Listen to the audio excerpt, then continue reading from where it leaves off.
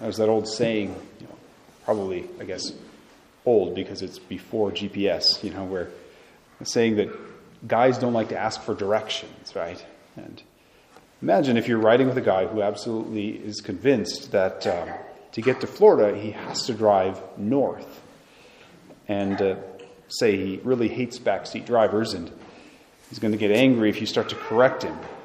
And what do? Well, do you sit tight and just let him live with his notion that Florida is up north? Or do you speak the truth, even if it might upset him? This guy, who is, of course, truly in the wrong.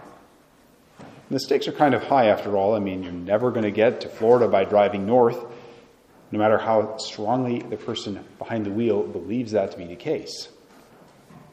We don't all have great instincts about directions, but by the virtue of the fact that we're human, Jesus in the gospel there at that last line said he understood human nature well. Well, part of our human nature is that we have an instinctual sense of right and wrong.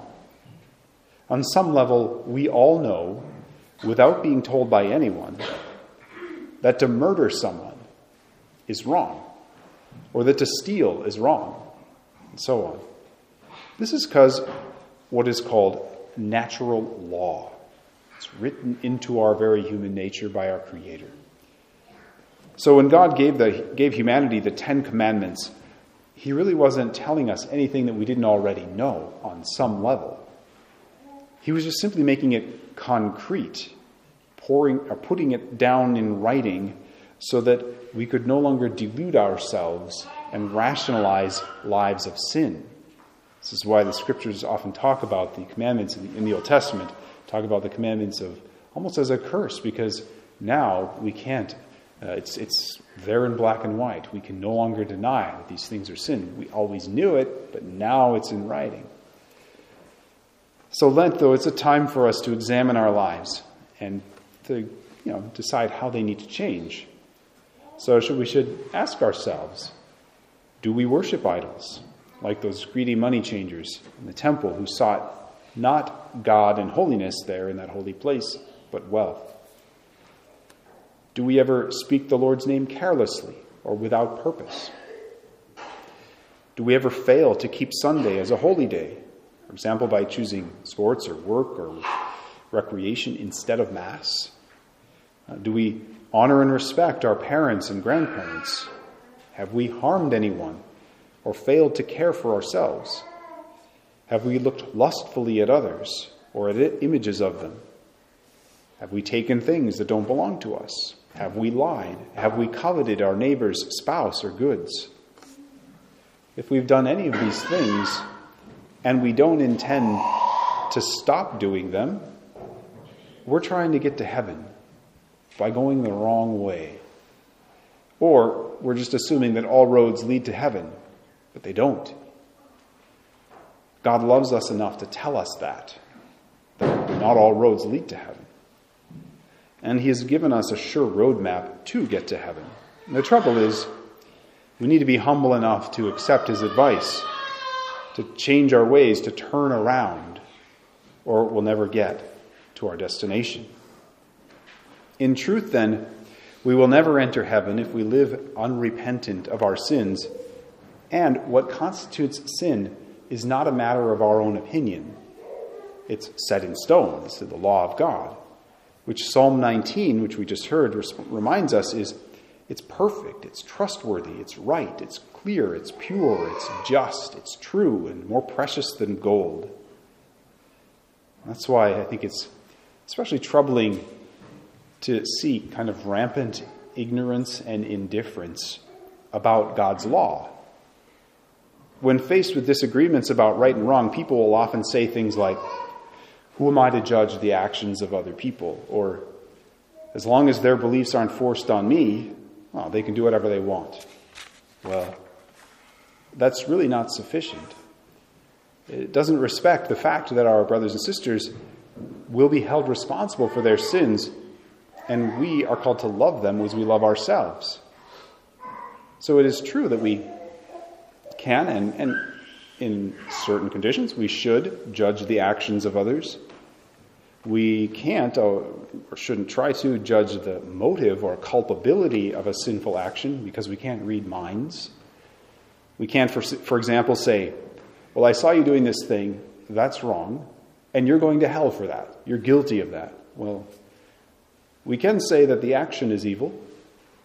For example, we can tell a couple that is deciding to live together that cohabitation, living together before marriage, is an evil, should be avoided for their own good and the good of children and so on. We can say that, well, looking at pornography is an evil action, should be avoided for one's own good and the good of family. We can say that sleeping in on Sunday, you can sleep in Saturday, but not Sunday, skipping Mass, that's an evil thing. We can say that. What we can't say is, well, you're going to go to hell because you're guilty of this. God knows who's guilty. But we can point out things that are evil. Pope Emeritus Benedict XVI once called us in Lent, quote, to be concerned for one another and not to remain isolated and indifferent to the fate of our brothers and sisters. All too often, however, our attitude is just the opposite, an indifference and disinterest born of selfishness and masked as a respect for privacy. We don't want to bother anyone. It's their business if they want to do these evil things. Well, it's kind of our business too, to a degree. Our family, our neighbors, and our friends will never get to heaven if they knowingly live in serious sin.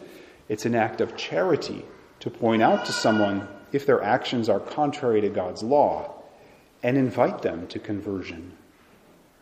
I mean, after all, God loves us enough to tell us what's right and wrong, and we should love others enough to do the same for them. Keeping in mind, of course, this is admittedly very difficult, and it must always be done out of charity and concern for the souls of the one being corrected, all the while, too, remembering we ourselves are sinners.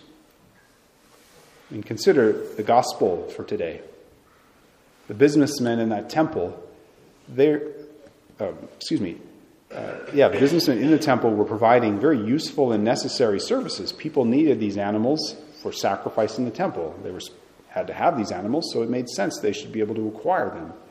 But their business dealings had grown to the point that they were taking the place of prayers in the temple courts. The activity in the temple had become more about business than worship. And Jesus, showing concern for the souls of all the people in the temple area, and out of reverence for his Father's house, kicked the businessmen out of the temple. He corrected them and warned everyone to stop making the Father's house a marketplace. If he hadn't done that, if he had just said, well, what they're doing is wrong, but it's up to them, well, all the visitors to the temple would not have been able to properly worship. Everyone would have suffered. We are a community, and we all bear responsibility for the well-being of one another. We should all strongly desire that the person sitting next to us, that they get to heaven. And if you can help them do that by pointing out maybe some evil actions in a spirit of true charity, of course, without judging their guilt, well, you should. If you have that relationship, you should. If you don't correct them, well, their sin might actually grow. It might influence other people. It might draw them away from God into sin. So, if you're like in that passenger I mentioned at the beginning, you're a passenger in that car on your way to Florida by going north, you probably should get up the courage to correct the driver. And if you don't, neither one of you is going to get to your destination. Likewise, there's a right path to heaven, and it doesn't depend on what our opinion is. We've got to follow God's law, his roadmap to heaven, and we should try to help others in our community to do the same. Amen.